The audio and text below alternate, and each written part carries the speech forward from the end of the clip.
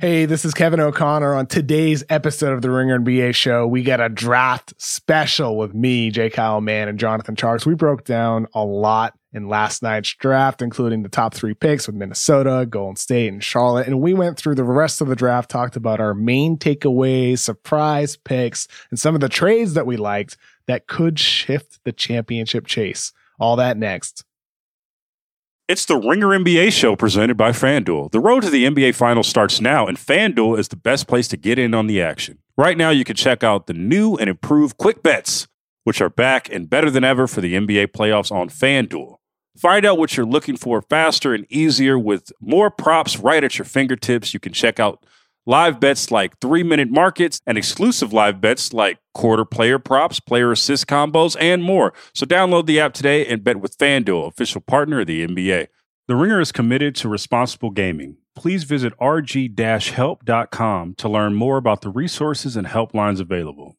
And listen to the end of the episode for additional details. Must be 21 years and older, 18 and older in D.C., and present in select states. Gambling problem? Call 1-800-GAMBLER or visit rg-help.com.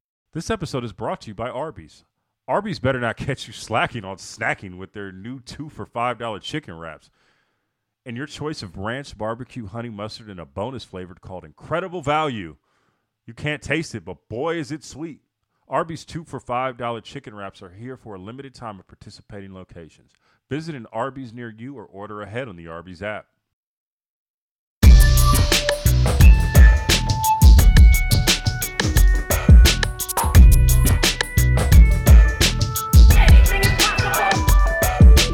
Welcome to the Ringer NBA show, post-NBA draft special. I'm Kevin O'Connor, and today we got Kyle Mann and Jonathan Tjarks from the Ringer.com. How are you guys doing this morning? Great. KOC, are you at a comedy club right now? You going to give us a routine? Yeah, they're making fun of for the listeners of the podcast, with audio only. I have a fake brick wall behind me instead of the green screen right now. I think it looks really good, actually. It looks very professional. What would your stand-up routine be about, KOC? Would it just be, I would never try to do stand-up. Would you guys do any stand-up? Either of you? How about these teams that should blow it up? Yeah. So this shows you how old I am. I was graduating college 2009. So 2010, I was living in New York City. And I did it for 6 months at open mics. Wow. In New York City. Is there video anywhere of this? I think I have a couple clips. I might, Please. On some old computer. I can send them to y'all, Dear maybe. God. I don't know if they're appropriate, though. Right? They're really? probably problematic at this point. It's been 10 years. Oh, yeah. You know what I mean? It's a long time. Well, we're not going to ask you to dig those up, Tjarks, today because you're running off of no sleep. You've been working on a story all night about the Minnesota Timberwolves, but you do have to get that for us after you get some good night rest. So what we're going to do today is we're going to go through the top 3 teams, Minnesota, Golden State, and Charlotte, and then we're going to look throughout the rest of the draft and talk about the picks that surprised us or intriguing trades and our biggest takeaways from the rest of the night. But starting off with Minnesota, number one, they drafted Anthony Edwards, which comes as no surprise if you've been listening to Ringer Pods over the last month. However, Minnesota did also trade the number 17 pick to acquire Ricky Rubio, their former longtime guard, and they got 2 first-round picks with that, number 23 and number 28, where they respectively took guards Leonardo Balmaro and forward Jaden McDaniels. Tjarks, let's start with you. Like I said, you worked on that story all night, out today on the Ringer.com. You've been in deep with the Timberwolves, so we're especially curious here. How do you think Minnesota came out here? What's your biggest takeaways for the Wolves in their draft picks? I will say they really sold me on Edwards. Maybe I'm drinking the Kool-Aid. Gerson Roses gave me the background story on it. And I think he made a pretty compelling case. For starters, Edwards is bigger now. He's grown over the last 8 months. So his new measurements, he's 6'6", 230 with a 6'10" wingspan. So he's got legit small forward size now. He's grown, I think, an inch and just kind of filled out a little bit over this time. He's so young that it's not that big a surprise. That's elite. Those are elite wing measurements when you combine them with the explosiveness. And those are a lot of boxes to check. Yeah, and that's what he was saying. He was just the physical tools are really, really remarkable and probably underplayed a bit in terms of just his potential right off the top. Well, and clearly Minnesota tonight, they drafted 3 big guys. Anthony Edwards, you said now 6'6", Balmaro, the point guard they drafted at 6'7", and then McDaniels late in the first round at 6'10". To me, it's apparent that Rosas is trying to build what could be a very big and very skilled team. Russell and Edwards, Russell 6'5", Edwards are apparently now 6'6", Bolmaro 6'7", throw in Towns at 6'11", a perimeter-oriented big man. And if McDaniels is able to work out, he's a very raw prospect out of Washington. But the upside there, that's like a 5-man, 4 guys in that unit can switch. And Russell at 6'5", if he actually starts trying on defense, can hold his own against a lot of guards in the league. That could be a very scary 5-man unit with a bunch of guys who can attack off their dribble. And obviously, though, with Edwards, Tjarks, you said you feel like you're drinking the Kool-Aid. What did the Kool-Aid taste like? What are the things that they were saying that they liked about him that makes you feel confident this was the right choice here? Because there were many people that thought it should have been LaMelo Ball with the playmaking ability. There were people who thought they should trade down and try to target somebody else. So with Edwards at number 1, the people who question the pick around the league would say it feels like they're stuck. They just can't find a trade. There's no choice here but just to take Edwards. So what made them feel comfortable to actually do this here, and how do they project him moving forward with Cat and with D'Lo? I think a couple of things. So first, they looked at it like looking purely at this one season at Georgia is really the wrong lens to look at it. When you consider he reclassified a year of school. So he really should have been a freshman in college this year.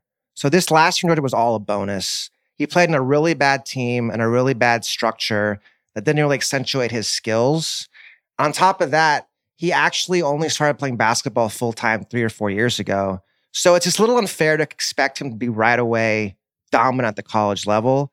So look, okay, bad fit in college. He's going to go to the NBA, and a great fit in the NBA. So you have Cat at the 5, Russell at the 1.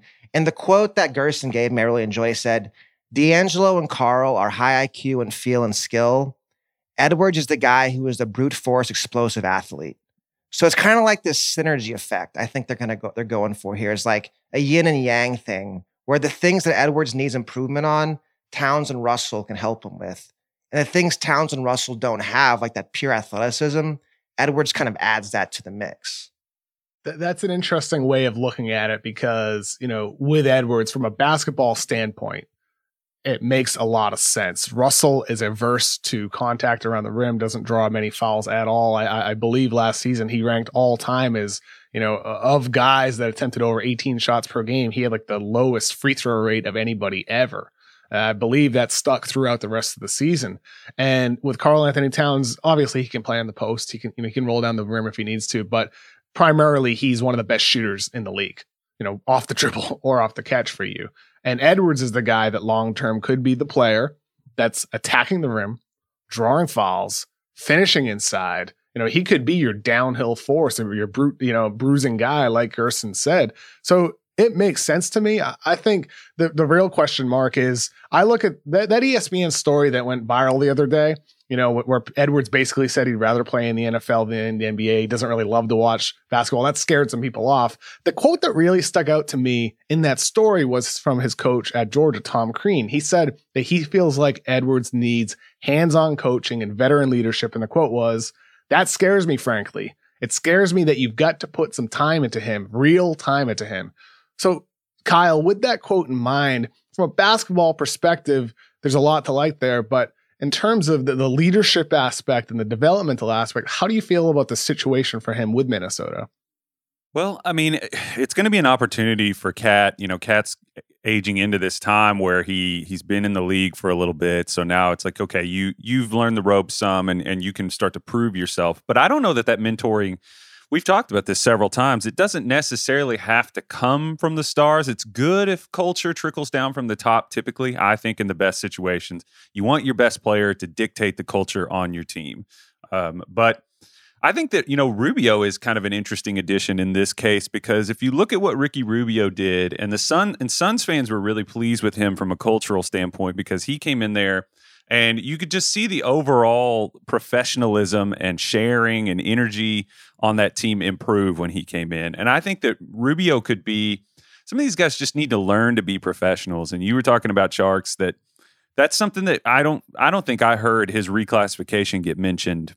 It's under 5 times in this whole process. You just didn't hear people talk about that. And something that people don't focus on a lot is just age with these guys. You know, some guys come in and they're 23 and they're ready to play. Some guys are, you know, just haven't had the same experiences or the same structure. Like he played at like Holy Spirit Prep, I think, at a school which wasn't like a major. Isn't that the school where he played in Georgia? Tjarks? Not sure.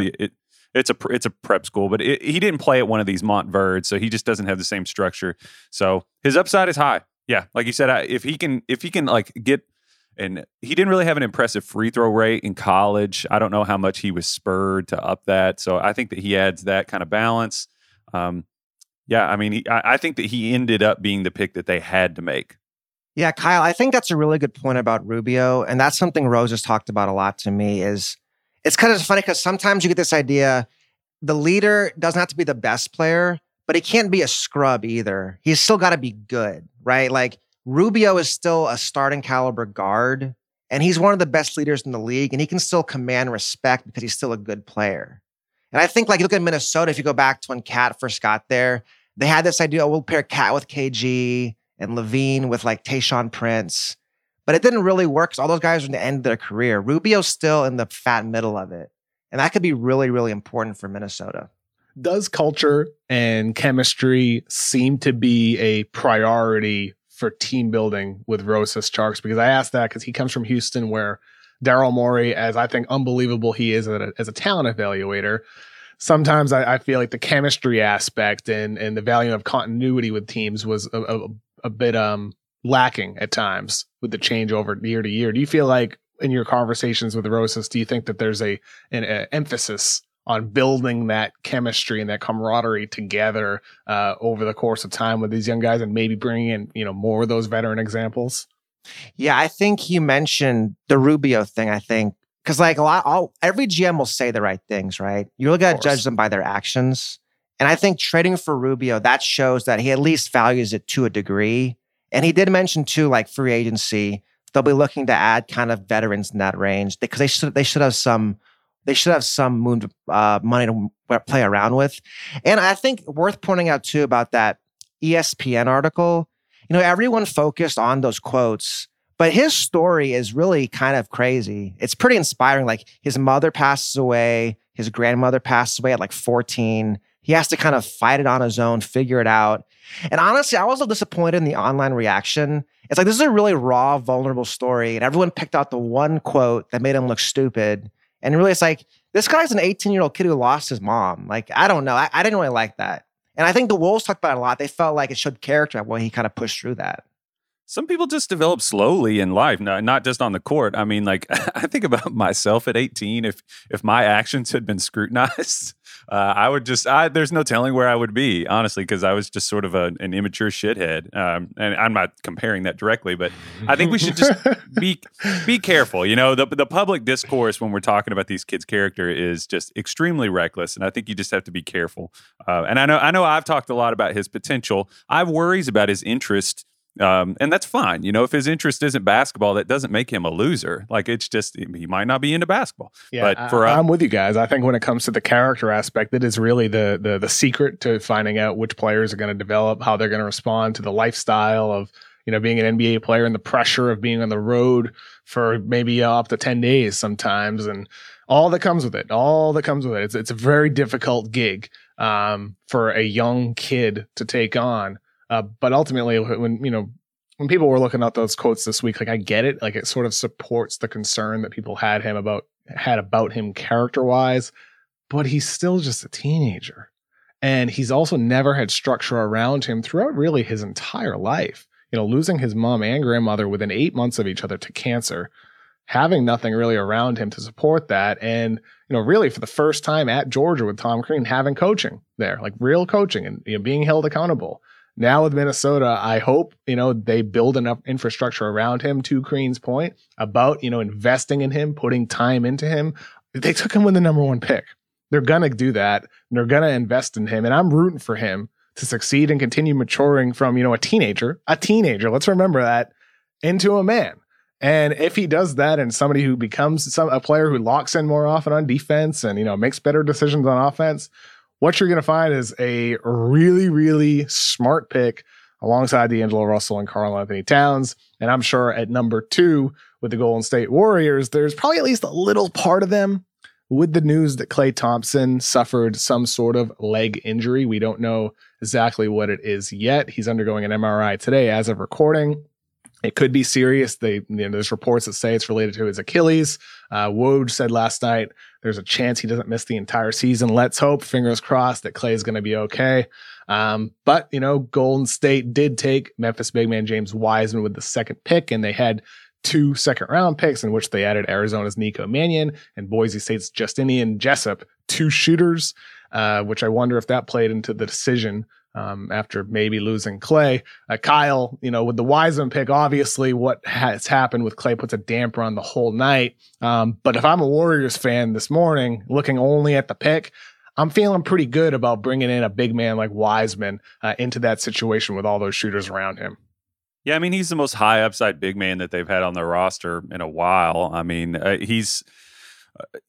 still don't know that Klay being out really impacts his identity or who he's going to be within their organization. We've had a lot of conversations about our expectations for him. He's another guy that his idea of what he's going to be going forward is going to be really key. I think his ability to sort of move in space defensively, I think, is going to have a big impact on his value too. His rim protection, but he's got a good motor. I believe in his face-up game a little more than a lot of people, I think. Like, I do think that he's going to be able to hit open threes at some point, maybe lower 30s percentage, but not much of a decision maker, I wouldn't say, as a playmaker. He's definitely and not really much of a crafty guy around the rim. Does that hurt him in Golden State? Not much of a decision maker, not very crafty. I hear that, and that's what I think. Oh, Golden State emphasizes quick decisions. Does that hurt him early on in his career there, or does it help him to be in a situation that promotes and emphasizes that more than anything else? That is integral to what they are. That is part of their DNA in Golden State. Yeah, I guess you just have to kind of compare the decision expectations that have been put on the guys that would be in his place. I mean, I would assume he's going to, like Kevon Looney. I mean, did we really see is he a better or worse decision maker than Kevon Looney? And he played in the finals. No. Of course, he played on an incredible team. I don't know. What do you guys think about that? I think Kevon Looney, if he's healthy, will probably close games over Wiseman next year. Judging by Steve Kerr's history, right? KOC, I've got to ask. So in your mock draft, you had the Bulls offering Wendell at 4 to go to 2. So that was a real thing. That could have happened, in your opinion. Who knows? I mean, I reported that yesterday. Unclear. That may have been a pieces of it. It may have been a discussion. I'm not sure if Golden State said no. But it sounds Golden State said no. No. I'm saying I'm not sure if Golden State said no. It just sounds like that's something that might have been thrown around out there. For all we know, it might have been Golden State asking that from Chicago, and Chicago may have said no. Because if I were Chicago, I would say no to that. I was no chance I would do that. If I love Chicago. Yeah, that was my thought when I saw that. I was like, wow, if I can get Wyatt Carter and another pick, that'd be an amazing value for Golden State. And if I'm the Bulls, I'm like, hell no. I want to see Wendell Carter with a real coach. Look, I can't wait to see Carter with Billy Donovan there. Yeah. I was excited, just to see Carter in a different environment. I got really excited on that front. So to go back to Wiseman, my question is, how do we think he fits with Draymond? Because I've heard this idea Draymond will be a great coach for Wiseman, but I wonder, will Draymond just get really frustrated with him and tell him to get out of his way? It's a real question there, because with Draymond, I think with him, I feel like he's going to come back rejuvenated. I've had people tell me they're not so sure in terms of being able to reach, 15, 16 levels. That's unreasonable. Mm-hmm. Prime Draymond, that might be a thing of the past. And if prime Draymond Green is a thing of the past and we get 70, 80% of him, that's still a good player. But what if we get the guy that we got last season or the year before that? Lackadaisical, wasn't the same guy on the defensive end of the floor. To me, that's somebody the Golden State Warriors are going to have to think about moving. And if you're the Golden State Warriors, I wonder if Wiseman is partially Draymond Green insurance in case he doesn't get back to prior levels or even close to prior levels, where then you therefore feel better about moving a guy who has been part of building what you are. Draymond, I mean, you rank the players however you want. Steph is number 1 most important player in the Warriors. Klay or Draymond, number 2, depending on how you want to look at it. With Draymond's defensive ability, he was masterful. He was one of the best defenders we've ever seen when he was on the top of his game during those deep finals runs for the Warriors. But he fell off. And if he has a wandering eye and wants to go elsewhere at some point, or if he just loses interest in Golden State, or if he's just not able to get back to what he was for whatever reason it is, I think Wiseman has to play into that decision long-term for the Warriors. Lakeup and their ownership has constantly said they want to be the next Spurs. They want to have a winning team for 10, 20 years, multiple decades. And the way to do that is to have guys that can slide into that role. And with Wiseman, maybe that's part of the process because the pieces are there for him. You can see the glimmers of switchability. You know, he has the size, 7'6" wingspan, 7'1". You know, he has like Rudy Gobert's body, essentially. He can protect the rim, hopefully, as he continues to improve his fundamentals and stops biting at pump fakes and all that. The decision-making and reading the floor, as you said earlier, Kyle, that's going to develop for him. But at a minimum, early in his career, he can do like the JaVale McGee thing for you. And, you know, I think he can play right away. How does it impact? I think he thinks he's David Robinson. That's the problem. That's one of the fears here. I think about what Ryan Russillo said on the pod with me yesterday before the draft. And he said our GM told him James Wiseman at worst is DeAndre Jordan. Does James Wiseman accept being DeAndre Jordan? I don't know that in prime athleticism that he is the same nimble, explosive athlete that DJ was. Prime DeAndre was unreal athletically. He was an incredible vertical spacer, like one of the best ones we've ever had. I don't know that Wiseman's the same type of. He's a little more lumbering in his lower body than DJ. I'm with you there. My thought with the whole Draymond Wiseman thing. So a couple of years ago, I went out to Denver for a Jokic story, right before Jokic really blew up. And what was interesting was everyone said the importance of Paul Millsap to Jokic because Jokic kind of deferred to Millsap at first. He's like, oh, Paul Millsap's his all-star. And Millsap said, no, bro, you're the guy. He kind of built Jokic up. He took a step back. I think Millsap said, we're not contending for a title. Jokic is amazing. I think he's the future of our franchise. I'm happy to build this guy up, build his confidence up, take a back seat and let him roll. I'm just not sure Draymond's at that spot where he's willing to do that, or that Wiseman's going to have to do it anyways. But I think that dynamic will be very important to watch as those two big men. One other thing I want to mention about Golden State is last week a scout told me that he thought Jessup, Justinian Jessup, their second round draft pick, should be a first round pick. He called him the draft's Duncan Robinson, which I get it, you know, white dude to white dude comparison. But in terms of questions, it does make sense. Jessup went second round because of his defense and athleticism, you know, the lack of defense and athleticism, but the shooting. I mean, after that scout told me that, I went back and watched Jessup. Like, the shooting is sensational. I mean, coming off of screens and off of movement.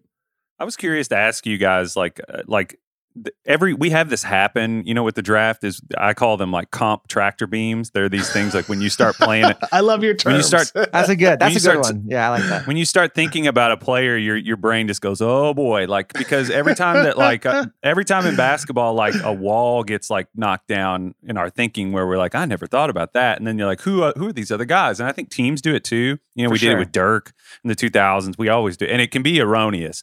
Like, and with Bam, is somebody that was like this, but also Duncan Robinson. You know, they went and found value somewhere, and you were talking about Justinian Jessup. I mean, who do we? I don't want to get too far on this. I guess maybe we could save it for later. But you know, who do we think could be the Duncan Robinsons in this draft? That was his opinion. What do you guys think? Is there a Duncan Robinson here? Maybe Jordan Nwora. That's who I was going to say. I was going to say. I mean, he's one of Milwaukee. Fast shot. They might need to play him because they have so few guys right now. How about Isaiah Joe? Another one. Yeah. Yeah, there's one too. High volume efficiency, basically, with movement is what we're talking about. Yeah. And all three of those guys going second round, I would be willing to bet at least one of them will be a contributor during the rookie season. Justinian Jessup, if not a great shooter, is a great Byzantine general. Name like that. and I'm sure he'll get a chance to also play basketball this year if Clay misses any time, which hopefully he doesn't, but we'll see. Moving on to number 3. He sounds like a character from Red Dead Redemption, Justinian Jessup. Did you like Red Dead Redemption 2? Yes. I tried to play it. I was kind of bored by it. Do I need to just power through? Yeah. Do I need to power through? It's a masterpiece. What are you talking about? I know it's a masterpiece game. I couldn't get through Citizen Kane. I love, Come on. dude, I love the first Red Dead. And Red Dead 2, when I got my Xbox earlier this year, was the first game that I purchased. I was like, I gotta play Red Dead 2. I gotta play it. Tjarks has no idea what we're talking about, but it's good. And I couldn't get into it. Should I power through? God, yes. Okay, it's right. an incredible quarantine game. Like, it's just fun to spend time in that world, which is kind of pathetic and sad, but it's a great game. I love riding the horse around and, hunting, and it's a good time. But anyway, the Charlotte Hornets, the former Bobcats, which you can find, in Red Dead Redemption. The Hornets took LaMelo Ball with the third pick, and then in the second round, they got Duke center Vernon Carey and Charleston point guard Grant Riller. LaMelo, we found his home, and he defines what the Hornets are going to be. Up-tempo team, flashy playmaking. Tjarks, there was discussion maybe that he could slip a little bit, maybe to Chicago. Detroit liked him at number 7 if he went that far. There was talk of Detroit maybe trying to trade up, but he lands in Charlotte. Michael Jordan gave the stamp of approval here. With LaMelo going to Charlotte, what are your takeaways of the fit here, and how do you see him developing under James Borrego? I think it's great because Charlotte has desperately needed an identity, right? They've never really had anything to hold their hat on. The closest was that one year with Kemba Walker or Al Jefferson, where they win maybe one playoff game. They just need some excitement. They need someone to build around. And the worst case for LaMelo is he's inefficient and makes a lot of crazy plays, but who cares? Charlotte has nothing to lose by letting him do his thing. And they have everything to gain. People will watch Hornets games now, which I think has never happened. So already it's a big win for them, I think, just purely on relevance, much less the basketball player. Yeah, I was going to say this is going to be the most basketball pop culture attention that Charlotte's gotten since the 90s. This is going to be because LaMelo draws that type of, and what is that worth? Squat basically, but it's going to be excitement for them, which could be good. But I was curious what you guys think about, you look at their roster, both sides of the ball. It was fart sound turd, not good. And who are the pieces on there that you say for sure I want to build around these guys? Who do you guys think that is? PJ Washington. PJ for him. sure, yeah. He had a really Kentucky good guy. season. Yeah, really good year there. I mean, Devontae Graham, I know everybody loves him. He still shot under 40% from the floor. Still needs to improve quite a lot.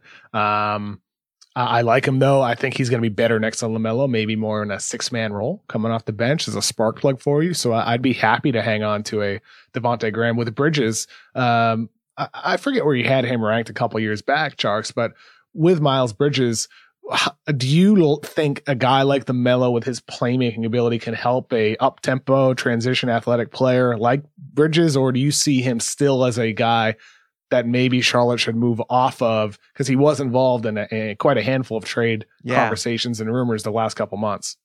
I've been disappointed in Bridges. I still believe in him, but he's definitely been underwhelming. And I think if I'm thinking about building this team, I like the idea. I think you got to play PJ at the 5, Miles at the 4. I think if you're doing PJ at the 4, Miles at the 3, they're just not skilled enough. And if those two guys are really going to hit, it's as faster guys against bigger players going up a position. So to me, if you go PJ 5, Miles 4, LaMelo, then draft one of those big star wings in next year's class, I think you might actually have something. And I think it was really good for them. They were being really linked to the Wolves at number 1. And I think Charlotte was very smart to not give up a pick in next year's draft because they got to keep building. There's much, much more work to be done here. You don't want to start sacrificing future picks. They still feel like a blank slate, don't they? I mean, they have LaMelo there, but other than that, I mean, you could add whatever it is. If they end up with the number 1 pick that next year, I mean, they could happily take next year's crown jewel in the draft. Yeah. LaMelo and Cade would be wild. Would that work? I don't even know. Well, I was going to say there are multiple picks in next year's draft we're talking about from Oklahoma State, for what it's worth. Yeah, that you could do a soft reset with your roster and be like, okay, pivot towards one of them. Kyle, LaMelo and Jalen Green. Now we're talking. That would be something. Be wild. That would be really something. But we're going too hipster now, I think. No one knows who these guys are. Go look up Jalen Green. Yeah, he's very that exciting. offense. That offense would be, I always make this comparison, would be like a kid with his learner's permit trying to drive like a McLaren. It would be just wild all over the place, grinding Kyle, gears. Your metaphor game was on point this morning. I like it. It's amazing. I'm not sure how your brain makes these connections, Kyle. I just have an associative brain. I think if you watch my stuff, you can probably tell I'm all over the place. Yeah. But it's actually a curse. It's ADD. So, but I was going to say with those three, with Graham, PJ, you look at a lot of the best NBA offenses right now, and if you can combine off-ball movement with shooting and creation with a big that's versatile, that can also pop, that can vertical space, that can pass, like a PJ. Like if you look at like McCollum, Dame, and then Nurk, and like that big guy kind of acts as sort of a connective tissue between those two guys that can score, like Draymond, Steph, Clay. That template really works in the NBA. You look at Miami, Jimmy, you could plug in anybody there, Tyler, and then whatever. But you see what I'm saying? I just think, yeah. I mean, Miami ran a lot of that 3-man game stuff, and it was really difficult to defend when you had the off-ball shooting. And it's something. It's something for the Hornets. It's something to watch. It's exciting. I like it. It's a great pick. It does seem like that's a template there. I think you said, I think 2 more lottery picks, but there's something now for finally. This year for anybody, waking up and they're looking at like Bovada, looking to make a bet on Rookie of the Year. LaMelo is a plus 390, Edwards plus 480, Wiseman plus 480, then Toppin, then Killian Hayes, then Denny Avdia. Do you guys think in Charlotte, LaMelo will rightfully be provided the opportunity? Kyle, you just made your great comparison. Do you think LaMelo is probably the favorite here for Rookie of the Year with the opportunity he'll be provided with the Hornets? Yeah, I think that's kind of what it comes down to, is opportunity. I mean, we have like guys that have like really efficient, good rookie seasons, but don't. And I think we're getting a little bit better about that with the intelligence and like the voting usually, but probably like we said, I think that the canvas being what it is probably going to afford him a lot of opportunity there. Yeah, I would say it's all about minutes and role. And there's only one other guy besides LaMelo, I think, in the running, who I think KOC you're going to want to talk about at some point in this podcast. So I'll leave it at that. Yeah, let's move on to our biggest surprises or intriguing selections or the trades that we liked most. We're just going to choose 2 from the first round or the second round, or even maybe a 2-way from after the draft. And we'll get to that after this break. This episode is brought to you by Arby's. It's 3 p.m. and dinner is still hours to come. Maybe lunch didn't quite hit the spot. That's where the new 2 for $5 chicken wraps from Arby's come in. Available in ranch, barbecue, and honey mustard. They're perfect for the afternoon snack attack or as an add-on to your meal. Arby's 2 for $5 chicken wraps are here for a limited time at participating locations. Visit an Arby's near you or order ahead on the Arby's app. This episode is supported by State Farm. Man, I remember when I first got into a car accident, it was pure frustration because I did not have State Farm. And now that I do have State Farm, it is an exclamation of pure joy. But the only words that you need to remember are, like a good neighbor, State Farm is there. State Farm has options to fit your unique insurance needs, meaning you can talk to your agent to choose the coverage you need, have coverage options to protect the things you value most, file a claim right on the State Farm mobile app, and even reach a real person when you need to talk to someone. Like a good neighbor, State Farm is there. Learn more at statefarm.com. This episode is brought to you by Visible Wireless. Want a wireless provider that always brings its A game? Switch to Visible, the wireless company that makes wireless visible. Get a one-line plan with unlimited 5G data powered by Verizon as low as $25 a month, every month, taxes and fees included. And as if that wasn't already a huge win, you could use promo code RINGER20 to receive $20 off your first month, just for listening to us talk about basketball. Not bad, right? You don't need more than one line of wireless to save. Just switch to Visible at visible.com and use promo code RINGER20 for data management practices and additional terms. Visit visible.com. The Visible monthly rate is $25 per month. All right, Tjarks, before the break, you were alluding to my number 1 ranked prospect, Killian Hayes, French point guard, went number 7 to the Detroit Pistons. People are going to regret passing on him, Tjarks. They're going to regret it. They're going to talk your noise, KOC. Talk your noise. The Pistons had themselves a pretty nice draft. I think they did. They got Killian Hayes at 7, Isaiah Stewart at 16, which might be a little bit of a reach, but good prospect. And then Sadiq Bey at 19. I'm happy with what they did. They got 19 by trading Luke Kennard for what it's worth. Hayes, man, like we'll see what they end up doing with Christian Wood. I got a hunch, that he's at least got some options out there to go on the move. But with Killian Hayes there, man, I think, with Dwayne Casey, and with the other rookies on that roster, Casey's going to love coaching these guys. They all bust their butt on defense. And with Killian Hayes, it gives them a guy with star upside. I'm not sure he'll ever reach it. Maybe he'll just end up a D'Angelo Russell level player. But to me, with the playmaking skill, with the shot creation ability, and with D'Lo with better defense, that's a really good player. Give me that all day.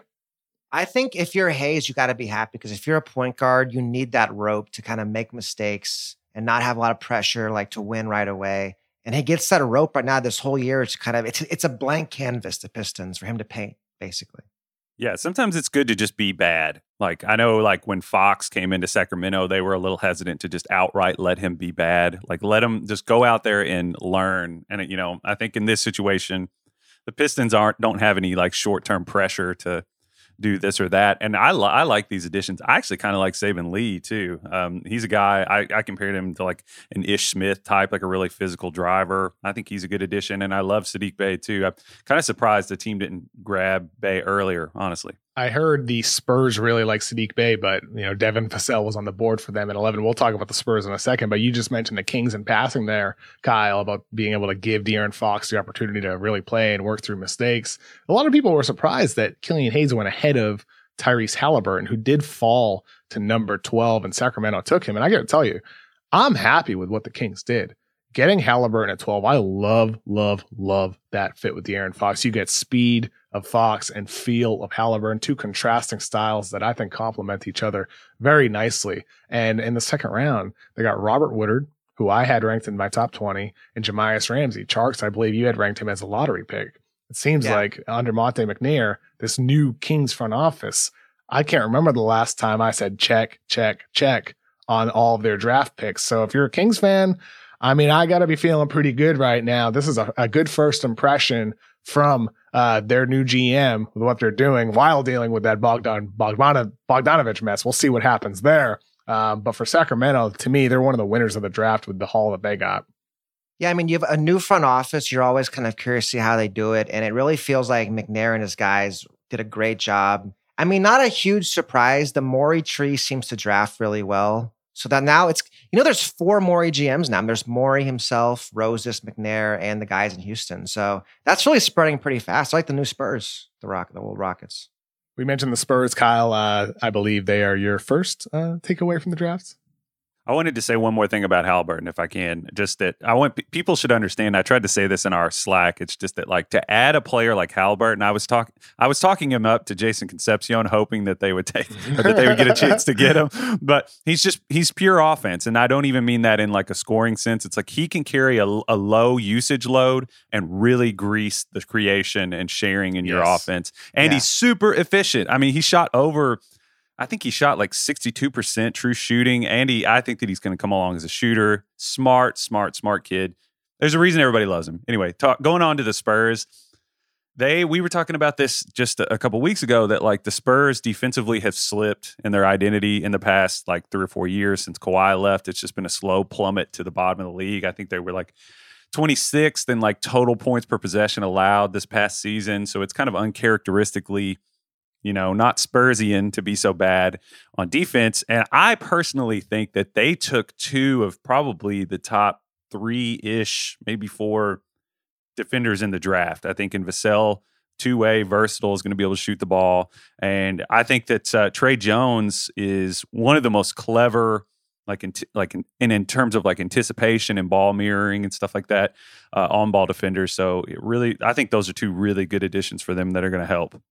Yeah, I love the fit with Vassell. It feels like I was talking about synergy with the Wolves earlier, but the synergy of Vassell, Lonnie Walker, and then Murray, Derek White, that's a really nice guard combo. They all do different things. I'm a big believer in that. Like, if all your good players do different things, I think there's just power in that because your team is more versatile. They're really big on the perimeter. I mean, Murray, Vassell, that is a lockdown defensive unit on the perimeter. Now, Huge. Derek White too. Like, they got to figure out their big situation, but I think they've got a good young core now going forward. They definitely do. And for Devin Vassell, he's a guy I had ranked 6th on my board. If I knew he was going to San Antonio, I would have bumped him up a few spots. And reason being is because this is a team that I think they have a proven track record of, maximizing a lot of their younger guys. And with Vassell, everybody calls him a 3-and-D player.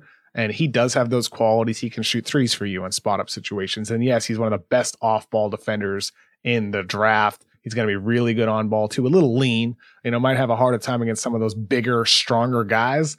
But that's not his role. That's okay. You'll have other guys for that. He's a great defender. But during his sophomore season at Florida State, he did show flashes of being a guy who can do a little bit off the dribble for you. As a freshman, he had just one dribble jumper, just one. And then he had 39 as a sophomore, showing off a tighter handle, looked pretty fluid and comfortable on some leaning jumpers from mid-range. To me, like, if you see a guy doing that, the capability of doing that, like, you don't see Robert Covington doing that. That's not something that he does, but Devin Vassell has that in his bag. And for San Antonio, I'm sure that they think when they drafted him, I'm sure R.C. Buford and that entire front office there, Greg Popovich, everybody in their war room is like, at worst, he's going to be a solid role player. But if we can tap into this, there's upside for him to be one of the steals of the draft. And for the Spurs, I trust them to get everything they can out of him. And he could be a guy that we look back from years from now, like, oh, San Antonio did it again. They got the steal of the draft. That's what this could be. KOC, I think what you said there is important, the part about flashes. And I think this sometimes gets lost for folks who don't watch college basketball.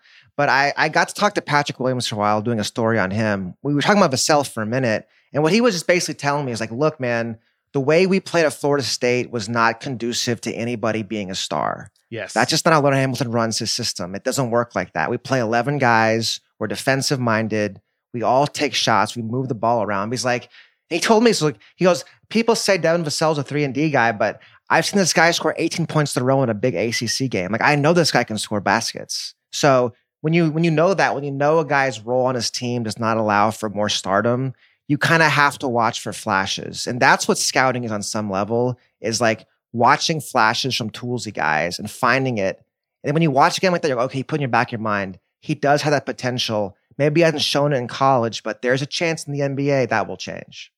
Yeah, we're looking at flashes versus like the certainty of what we call scalability. So like, Vassell can do that a little bit in small doses. How confident are we that he can do that consistently against different types of pressure, things like that? And yeah, like you said, I think that's something that maybe if you are just flying 35,000 feet over the draft class, you could miss that. And that's what I love, just to, go on to the next player and team fit. My favorite team and prospect match is Precious Achiuwa going to the Miami Heat with the 20th pick. This is a guy that was in strong consideration at the 9th pick to the Wizards. There was some thought that he could go in the lottery. So I was a bit surprised that he fell to 20.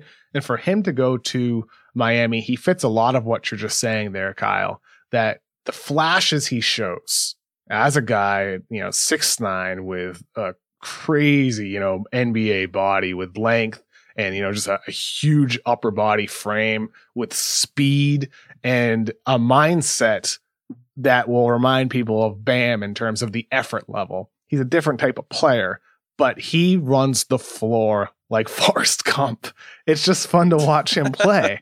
And with Achiuwa going to Miami, the questions with him are decision-making. The questions are feel for the game, sometimes foul prone. Miami has done a good job of getting that out of guys. And for him to, to be potentially paired with Bam Adebayo, the potential of those two, if Achiuwa can work out, I mean, can you imagine a front court with those two guys being able to switch virtually every screen, defend multiple different types of guys, and have Achiuwa, who could be a three-point shooter long-term, spacing the floor for you, and Bam as well seems to be expanding his range. For the Heat, that's a steal. And for Achiuwa, I don't think he could have fallen into a better situation than he did in Miami. And as we know with the draft, so much of the success or failure of players oftentimes can come down to the environment they go into. And for Achua, he was one of those guys that I sort of held back on ranking too high because I'm like, this is a situation guy and we don't know where he's going to go. Another one, if I knew he was going to Miami, I would have felt better ranking him a bit higher. I think this is great for him. Yeah, I think that it's a great fit because, you were talking about people, Bam. I kind of think that he has more of a chance to fill sort of a Jeremy Grant type role. Oh, yeah. Like I'm not saying he's Bam. No. In terms of effort. Yeah, in terms of effort I'm not holding level. your feet to the fire on that. I just he is more of a Jeremy Grant. I like that comp. I just think in terms of where his shooting is and what he can be, I always tell people measurements wise, he's very close to, other than weight, he's really close to Brandon Ingram in terms of his standing reach, his wingspan, his size. But he's a guy, I really like it because I'm excited to see what's going to happen with him working with Miami's shooting coaching and things like that, just to see how that can come along. And something that, is important, and this relates to Wiseman, is when Wiseman he was out of, he only played 3 games, I think. And after that, Precious in high school thought of himself as more of a dribble jumper wing type, like a big wing type if you watch him. He did. And it would be maddening. You'd be like, what are you doing? But he definitely shifted in this past year, which tells me that he's malleable and accepted it and his motor didn't change. So I'm excited about that fit there too.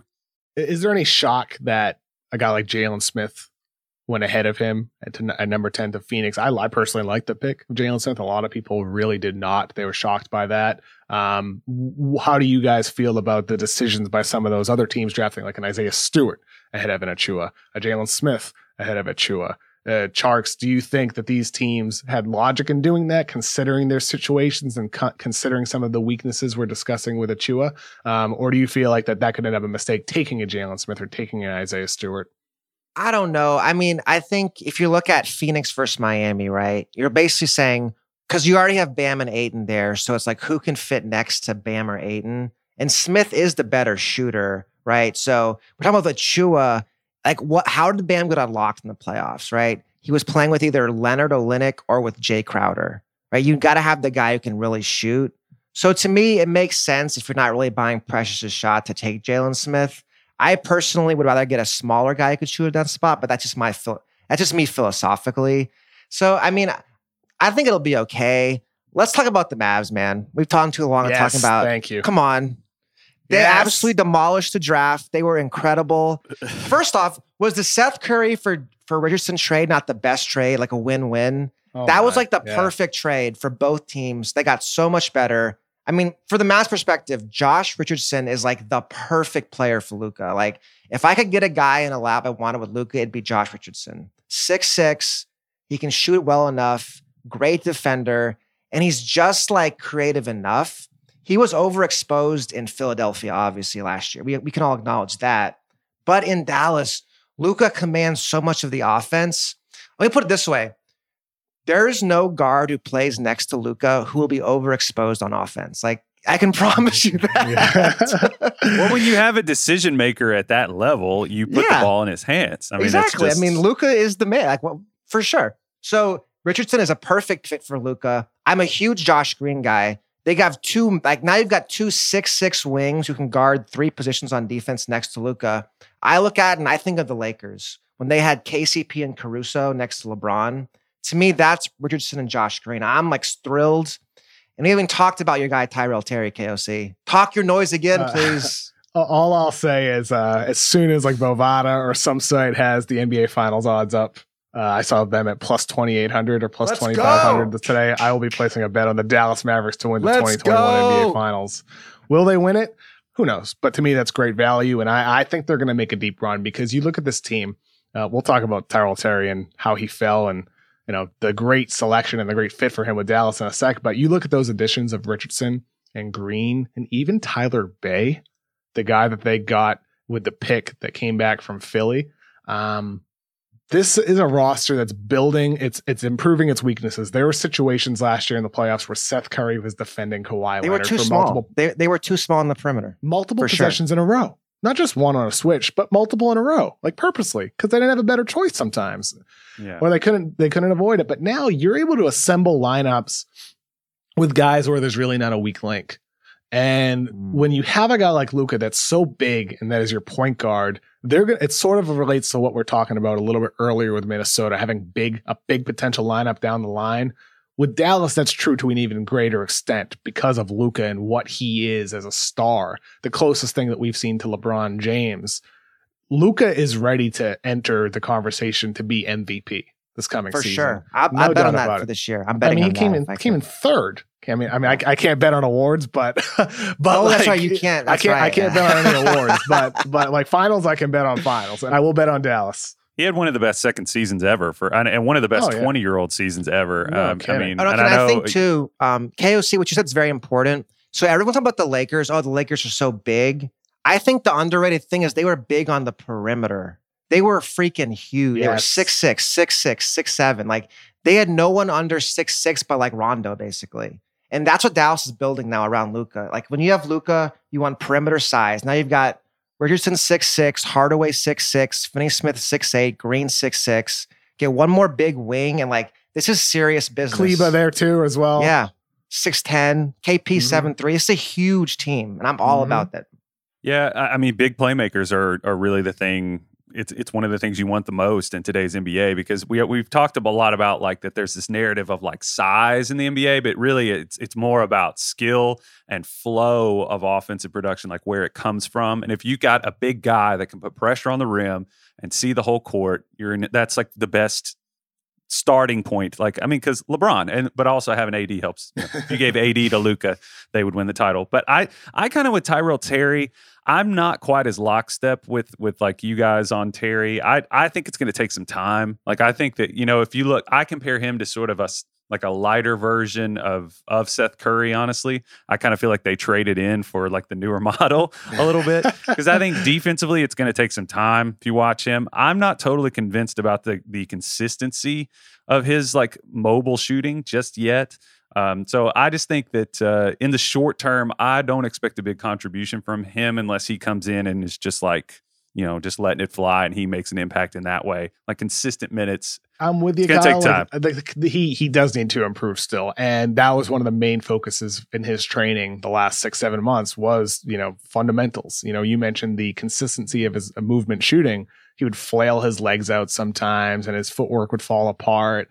And that was something that, I noted in the draft guide scouting notes that's a negative for him. And it did hurt him at times with his consistency. And, I believe him when he says that was something that they've really worked on and focused on throughout this entire process, was trying to always be balanced. Whether you're coming off of movement, coming off a screen, running from your right to the left, getting open, or whether it's, pulling up off the dribble. It was something that he focused on. Will it happen in real games? When you're tired, your legs are tired, maybe you fall into bad habits. I don't know. We got to see it. We got to see that happen for him. But I trust the person. I trust, the feedback and the intel that I've consistently received on him as a worker and his mindset. He was like an A student in high school. He had like a 3.5 GPA at Stanford. He like always, was he a reclass? I feel like he was another reclass, wasn't he? Like I think he was always somebody who focused on school first, though. And this is he's one of those guys who this is the first time he's able to put it all into basketball. And I look at him and he's 6'2". Yeah, he's 175 pounds. And yes, there's going to be situations in which he's a defensive liability. Like you said, he may be the newer model of Seth Curry. But what he has that I think Seth doesn't quite have is a playmaking instinct. It's true. At a higher Seth level. Was a scorer. Yeah. Yes. And Terry, he had that scoring ability. He has that with his shooting ability, over 40% from three, off the dribble or off of screens. He's improved his footwork off the dribble with sidestep threes, step back threes. We'll see how it works in games. He's not going to be asked to do it or be told to do it early in his career with so much of the talent in Dallas. But he has that. But the playmaking there, if you look back at his AAU playing in Minnesota, he was the orchestrator of that offense. He's the guy who really got them into their sets. And he makes smart decisions, makes quick decisions. And he's somebody I would trust to handle that workload, behind Luka, or even sometimes alleviate pressure off of Luka when you want to throw in that small guard into lineups that have a bunch of big dudes. I'm fascinated by the fit. And as soon as they picked Terry, I thought to myself, like, what does that mean for Seth? And then the Richardson trade happened and it all made sense. Every single thing Dallas did last night to me, like propels them forward very, very quickly towards finals contention, because Richardson can defend, perfect role for him. Josh Green's going to be able to play right away. We got to mention Josh Green. It's perfect, man. It's perfect what they did last night. I mean, you could argue. As you said that, the one thing I ask is Tyrell Terry confident? Because that's key with Carlisle. Yes. Okay, because Carlisle's going to be really hard on him. You've got to be very, very confident as a young point guard. That's very important. He's confident. That's good. Okay. Yeah, he is confident. And Bay gives them some reinforcement, More switchability, and he's a great athlete. And you surround Luka with those types of guys. But Josh Green has long been one of my favorite guys in this class. I think that he's going to be ready to play fairly soon. Like I like Josh Green. Tjarks, is Dirk's old shooting coach still working with the Mavs? I think he mostly hangs with Dirk, but I'm not sure actually. just period. Just hangs with Dirk. Because I'm curious with Tyler Bay. I mean, he checks so many different boxes of what you want as a switchable big / jumbo size wing in the league. The jump shot does need to get better, and he showed progress playing at Colorado last season. But for him, that's going to be the number one question mark. And with Dallas, to me, like, he's a guy that if Dwight Powell post major injury isn't able to get back, maybe he can slide into a Powell-esque role. But I mean, at pick 36, I mean, they got great value there. Two good guys in the 30s. Well, we alluded to it, and I think that we're going to get killed if we don't pivot to this now, is that how the Sixers just waltzed into this draft and we're just like, yeah, total makeover in like the course of like 3 hours. I mean, Daryl what did Morey. you guys... Yeah, what did you guys think about the night they had? I mean, hard to knock it. They really, that team has looked so different now. There's so much more shooting, right? Tyrese Maxey is like the perfect fit for Ben Simmons. Like, there's a guy, Maxey, that's a situation guy for me. I would have ranked him a lot higher if I knew go to Philadelphia. If you can play him as guarding point guards, not running the offense, Seth Curry's going to be amazing there. Danny Green's 3 and D there. I mean, even Terrence Ferguson, like, this roster just makes sense in a way it didn't make sense last year. It's just good work. It's not more to say than that. It really is just good work. It's really amazing how almost overnight Daryl Morey took a roster that didn't make sense. They're at a all. fun basketball team now. It was just like, I guess those meetings to him and Elton Brand paid off, those 8-hour meetings. yeah. I mean, it's just like, and I think that I just kind of sensed on Twitter and just kind of from talking to people that across, I don't have an NBA team, just transparency with everybody, but I like just, from talking to people, got the sense that people were just like excited that we finally are going to get to see.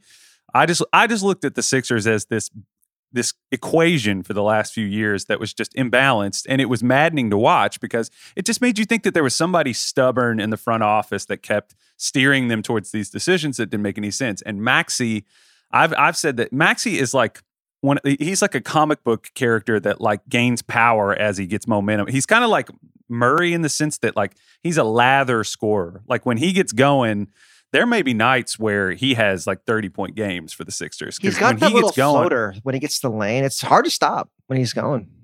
Yeah, and you think about the creation that he's going to be able to sort of just kind of weave around and score. I call him like he scores between the gaps. He just gets buckets all over the place, like crafty finisher, and he'll have some space to sort of expand that on a team that it's just a perfect chef's kiss fit. And I like Isaiah Joe and the Sixers too. And Paul Reed was actually a pretty good, just, why not? Paul Reed's a good risk. I know Morey said Paul Reed is, quote, super underrated after the draft, and I'm with you there. I think Paul Reed could be a nice find for them that could pan out. They had a nice night, man. Philly had a great night, and it might not be over yet either.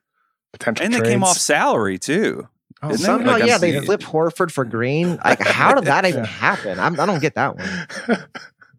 It really, I hope they all got drunk last night because they deserved it. It's insane what happened there. But the team he came from, the Houston Rockets, trading the number 16 pick with Trevor Ariza and $4.6 million, dumping that salary. It's unfortunate for Houston that Tillman Fertitta is cutting salary here. That's clearly the reasoning behind doing the Ariza move.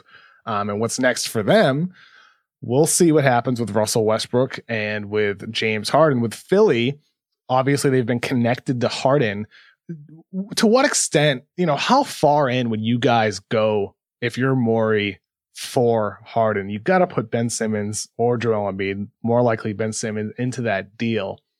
What more would either of you guys feel comfortable giving in that to acquire Harden with 2 years left, with a third-year option, now into his 30s, with some of the question fits with Simmons and Embiid, but we have seen, and Morey alluded to this again last night, how incredible they've been, a 1,200 plus minute sample of what they are when they have a shooter, JJ Redick, on the floor. And now they have a whole bunch of guys that fit that profile.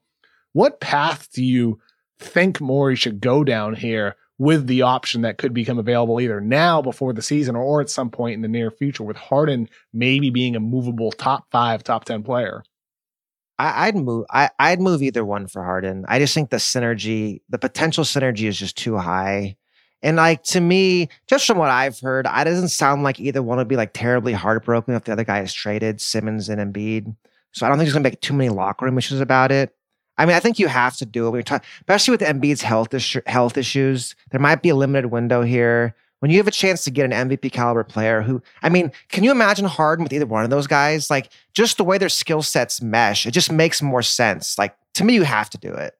I'd go Embiid. I just want to see Simmons with the space to be a creator and with the space to be, more of a fly around defensive piece. And then I don't know. And if you talk to most Sixers fans, I feel like that is a pretty, I'm not going to say it's the consensus, but I mean, you hear a lot of people say that. I feel like, but I don't know what's your all's read on who they want. Who are they more willing to punt on? Do you think? It seems like it would more likely be Simmons that would be installed in that trade, based off league rumblings. But I see the logic that you're putting out there with making it Embiid, especially when you consider his injury proneness. He hasn't had a major injury, since he was young. But it's still a looming concern, thus why his contract was structured the way it was. I think trading for Harden's a no-brainer. We're talking about an MVP candidate here. I mean, you do that if the opportunity is there. But I don't think they need him to be a real finals contender with the way they've built. I picked them to go to the finals and lose to the Lakers last year. I was wrong. I mean, they did not come any close to meeting my expectations for what they could have been for all the reasons we've talked about this past year. I misread that team and how much they didn't fit together. And now you look at this team and it makes a heck of a lot of sense based off what we saw last year. So I think they can do it. I think Simmons and Embiid can work with the way Morey's building this thing out. Yeah. But still, if you're able to flip Ben Simmons and, some other assets, I think now you might feel better about giving a Matisse Thybulle. Now that you have a Danny Green there, now that you've added some of these other guys, you might feel better about that. As an additional piece in that trade. So to me, that should be something that they continue to pursue, but I don't think they need it, which is a good place to be if you're Philadelphia right now after your moves since Morey took over. Yeah, I wanted to I agree with you. I think that they're going to be fun to watch now, which is going to be just refreshing in and of itself. But fun, yeah. I was going to tack something on really quick about the Rocket. The Rockets actually kind of snagged an NBA player that I think was pretty underrated, Mason Jones. I think he's an NBA player. I think that was a good pickup, in my opinion. I'm glad they added one guy after trading the pick. And just want to add one thing to Philadelphia. It is worth noting that they do have all of their first round draft picks available to trade. So they are able to put together quite a package if they want to. Well, because when you think about it, if you could trade Embiid or Simmons for Harden, and then all those picks get you another player. That's the thing. With the way the NBA is now, having extra picks, it's almost like you're missing one of your bullets in your chamber, right? So you have the Bucks, Clippers, and Lakers have no picks left. If the Nets trade for Harden, they'll have no picks either. So you've got to think you really only have 2 moves left. You have your trade Embiid or Simmons and trade your picks. Because to go back to your original question, I think the beauty of it now is you can say no picks. If you want to give us Harden, we'll give you one of those 2, but not those 2 and picks. I think that's important. One team we didn't mention here was the New Orleans Pelicans. They made some additions building around Zion Williamson. Tjarks, I know you like their addition of Kyrie Lewis with the 13th pick. What's your take on what is now going to be an even more exciting team, bringing that speed into that situation with Lewis there? I think he's Zion. The perfect player for them. I think him and Lonzo Ball, their synergy is really, really strong because Kyrie gets into the lane, creates shots, and he can shoot. They're going to play so freaking fast. It's going to be amazing. Like Kyra Lewis, the fastest point guard in this draft, and all their guys can run. It's going to be great. As I was kind of just, combing back over this draft, I did want to say really quick too, the Grizzlies, I think, are just hilariously on brand as like the draft nerd Twitter team is picking up some of the guys that I thought were, well, let me put it this way. When I was going back over the draft, I was just sort of struck by the fact that there weren't any, normally in the NBA draft, I feel like we end up in this situation where there's reaching going on. It's sort of like arguing with Tjarks. You know that there's going to be some reaching going on. Do you like that? Anyway, I didn't plan that. But with this draft, I didn't feel a sense of like outrage. Like I looked over the picks and I was like, yeah. I guess it's just because there wasn't a whole lot of like implied like upside swing talent that could like really affect your situation. Like there are a lot of guys that are just kind of like, we'll just kind of tack these guys onto what we're doing. Did you guys get that vibe or not? Because I just didn't. There were some reaches, but overall I didn't feel outraged by really we a whole lot. We got rid of the dumb GMs. Okay, that's what happened. There's no more David Kahn. No more. Okay, see, that's actually funny you say that. So I was talking to Roses, and he was complaining about it. He said, like, compared to when he got in the league 10 years ago, he said all the top 20 boards are the same. Like, you might see one or two guys, but it's way more homogenous than it used to be. He said things are getting smarter with the analytics. Just is what it is. Are they getting smarter? You said you used the word homogenous. That just means that like we're thinking the same. That's like true. We've been funneled to thinking the same. That's a good like point. you just got to get creative and where you're finding your value, honestly. Absolutely. Those guys still do fall. Desmond Bane going to number 30. Memphis scooping him up. I love that pick. Another year in a row where they're getting a guy that, they got Brandon Clark last year, Desmond Bane at number 30, then Xavier Tillman just after that in the second round. Memphis again, some nice late picks for them to add on to that John Moran, Jaren Jackson core. But I'm with you, Kyle. Like there wasn't a lot of picks in this year's draft where I was like, what are you doing? This is stupid. There's really none of that for me. They got Killian Tilly on a two-way too. The Grizzlies did, which is a good one. Killian Tilly, if he stays healthy, he could be a really nice player. We'll have a lot more time to talk about these young players in the coming weeks and months during the NBA season, which is right around the corner. But Tjarks and Kyle, it's been so fun last couple of weeks talking NBA draft with you guys. It's been fun, and I look forward to doing more pods in the future with y'all. This is great. Draft talk, love it. Sorry for taking that shot at you, Tjarks. Yeah. Never apologize, Kyle. Always move forward, never look back. And thank you, everybody, for always listening to the Ringer NBA show. Please do us a favor and give us a 5-star rating if you're listening on iTunes, or follow us if you're listening on Spotify, or wherever it is. Share the pod with your friends who love the NBA. That really means a lot to us. Thanks, everybody, for listening. Have a great rest of your day.